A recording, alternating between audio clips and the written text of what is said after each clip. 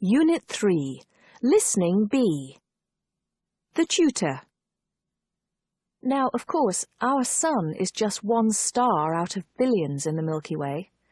We don't know exactly how many stars there are, but current estimates put it somewhere between 200 and 400 billion. Jenny.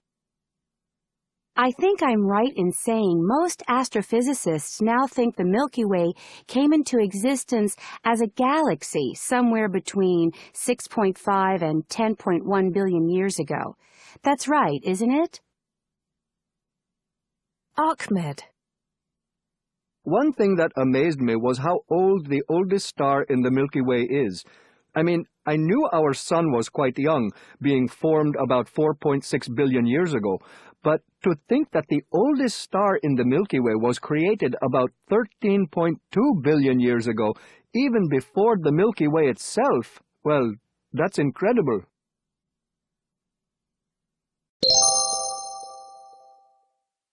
Unit 3, Listening C. Right, shall we start?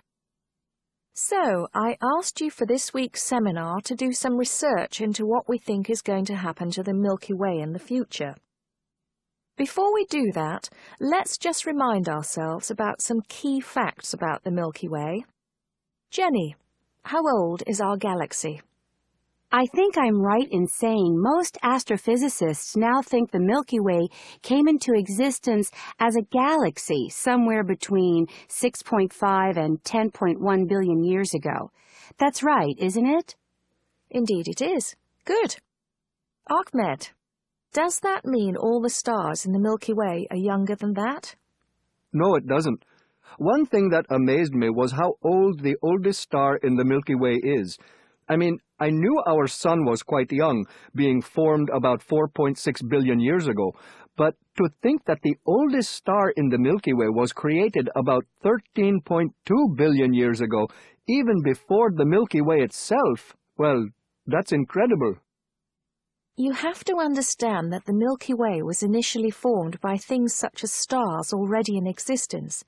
So actually it's hardly surprising that some stars in the galaxy are older than the galaxy itself. But you're right, it is very old. Now, of course, our Sun is just one star out of billions in the Milky Way. We don't know exactly how many stars there are, but current estimates put it somewhere between 200 and 400 billion. But let's just think for a minute about our solar system in relation to the Milky Way. Jenny. Well, just as the Earth goes round the Sun, our solar system goes round the center of the Milky Way. It takes quite a long time to go all the way round, though, approximately 225 to 250 million years to complete one revolution or orbit. Very good. And what is each revolution around the Milky Way called? Ahmed? A galactic year. And what else do we know about galactic years? Well, they're also called cosmic years. As Jenny said, they last about 250 million years, and we think there have been somewhere between 20 and 25 of them since the formation of the Sun. Yes, and to put that in some perspective, since humans first appeared on Earth, we've only had about 0.00008 of one galactic year.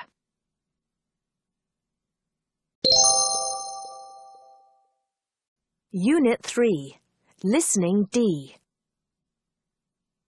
Let's come on to what's going to be quite a large event in the future of the Milky Way. Jenny, what's Andromeda? Well, Andromeda is a spiral galaxy like the Milky Way. It's about 2.5 million light-years away, which makes it the Milky Way's nearest neighbor. In fact, you can just see it with the naked eye on a clear night. But I suppose the most important thing about Andromeda is that it's moving towards the Milky Way at a rate of 120 kilometers per second, and the theory is that Andromeda and the Milky Way will collide together in somewhere between 3 and 6 billion years from now. Absolutely. Now, I do want to emphasize that some astrophysicists do disagree about the numbers. Some say that the two galaxies will start merging in only a couple of billion years, and we're still not 100% sure that the galaxies will hit each other. But let's go with our best guess for now, which is that in several billion years, Andromeda and the Milky Way are going to collide. Before that, of course, as Andromeda gets closer, it'll become brighter and clearer in the Earth's night sky. Ahmed, tell us what's likely to happen between now and the collision. Well, as you said, in about 3 billion years, the stars and gases of Andromeda will become even more visible to the naked eye here on Earth. But, of course, it's highly unlikely there'll be any humans on Earth to witness it, as the sun's hotting up. In 1 or 2 billion years, radiation from the sun will almost certainly have made the Earth totally uninhabitable and lifeless. But let's say we do witness it somehow. What will we see? Well, we probably won't see many stars smashing into each other because the distance between stars is so great. It's quite possible for two galaxies, both with billions and billions of stars, to merge together without a single star hitting another star. Amazing, really, when you think about it.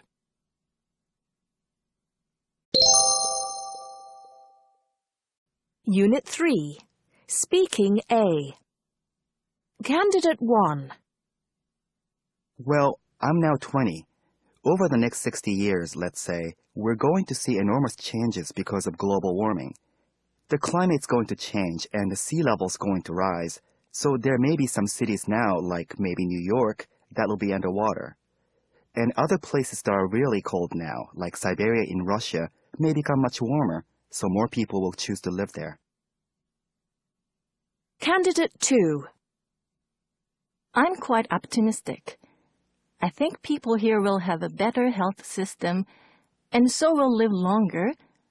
And I think the education system will improve too, meaning people will get better qualifications and better jobs. It's possible that I'm wrong, but I'm actually looking forward to the next 2 decades. We'll see what happens. Candidate 3. Well, it's impossible to know for sure, of course, but I think that in the year 3000 or so, people won't just live on Earth. We'll also be living on other planets. At least, I hope so. But to come back to your question, unfortunately, I think by then a lot of animal and plant life here on Earth will have become extinct. Candidate 4.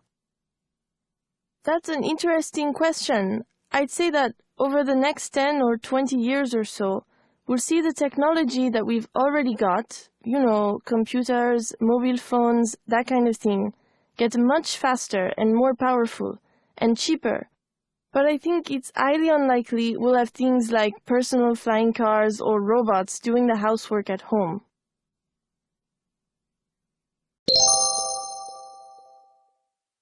Unit 3. Pronunciation. 1. I haven't read my horoscope yet, but I'll read it in a minute. 2. When are they going to present the leaving present? 3. Are you content with the content of the article? 4. I hope I'll be performing live for as long as I live. 5. We'll look at these minute particles through a microscope in a minute. 6. When the clown takes a bow, his bow tie will fall off.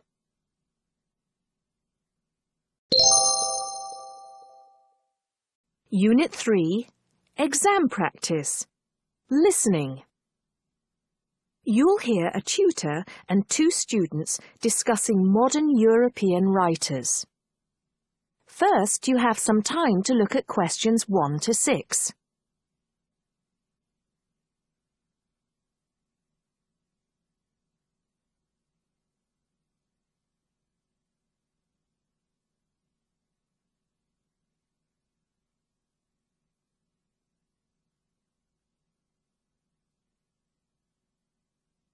Now listen carefully and answer questions 1 to 6. Okay, so to continue our look at modern European writers who have focused on the future in their work, today we're talking about H.G. Wells. Last week, I asked you both to do some background research on Wells, which we're going to discuss now. Gitanjali, tell us about H.G. Wells. Right. So, H.G. Wells was a hugely successful British science fiction writer, writing at the end of the 19th and the start of the 20th century, and much of his work focused on predicting the future. Jason, do you think Wells was just using the future as a narrative device in his fiction? No. He really believed we can predict the future. In fact, he gave a speech at the Royal Institution in London in 1902 called The Discovery of the Future. And the point he was making was that by looking at what you know about the present and about science, it's quite possible to predict the future. Indeed. Gitanjali, do you think Wells was always optimistic in his predictions? Not at all. In fact, he varied in his predictions from being extremely pessimistic about the future to being optimistic. Interestingly, one theory I read links the attitude in Wells's work to his own health. When he was writing The Time Machine, which was published in 1895, he'd just been diagnosed with an incurable fatal disease. Not surprisingly, the book is very pessimistic, being about a dystopia in the future, a long time in the future, the year 802-701 in fact, where there are 2 races on Earth, the Morlocks and the Eloi, and the Morlocks actually eat the Eloi. I thought it was interesting, though, that it was H.G. Wells who actually came up with the phrase time machine. So despite being pessimistic, the work has had a lasting effect on our culture. Right. After The Time Machine, though, H.G. Wells didn't die, of course, and his recovery might be why he began to be a bit more optimistic about the future. So that brings us to his first utopia, Anticipations. Jason, tell us about that. Well, Anticipations, or to give it its full title, Anticipations of the Reaction of the Mechanical and Scientific Progress upon Human Life and Scientific Thought, was published in 1901 and was set in the New Republic of the year 2000.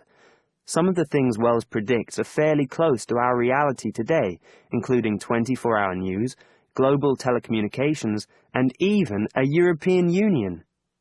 We'll come back to the accuracy of Wells's predictions a little later. Gitanjali, how was Wells's work received at the time?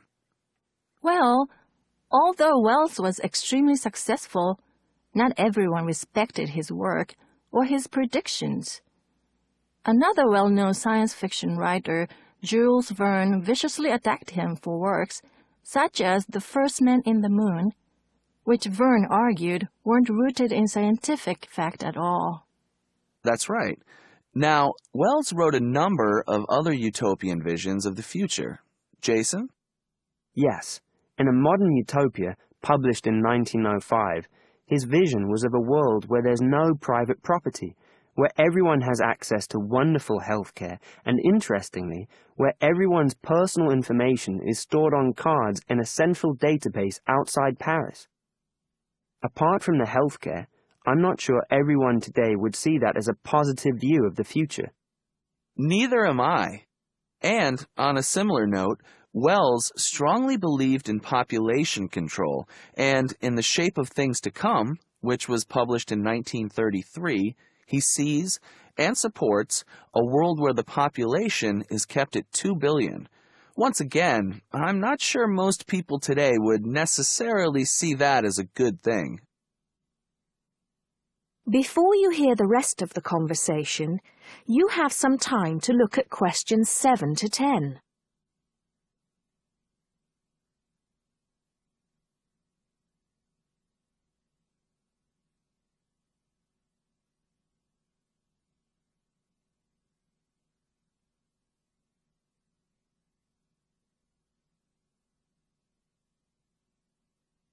Now listen and answer questions 7 to 10. Gitanjali, in your research, did you come across anything about the world brain? Yes, I did. It's actually very interesting. Throughout the 1930s, Wells predicted and supported the setting up of a huge world encyclopedia. And towards the end of the decade, in 1938, he wrote a series of essays called World Brain. In these essays, he called for the world to make use of modern technology to create an enormous global encyclopedia so that all our knowledge is available to all people, not just an educated elite. Wells envisioned this as probably being on microfilm. He thought it would allow anyone, anywhere in the world, to look at any book or any document. He also thought it would be created by everyone, once again, not just by an elite. Yes, and as you can imagine, many people today say that the Internet has basically fulfilled his prediction. Of course, it doesn't use microfilm, but essentially, it does meet all Wells's main requirements.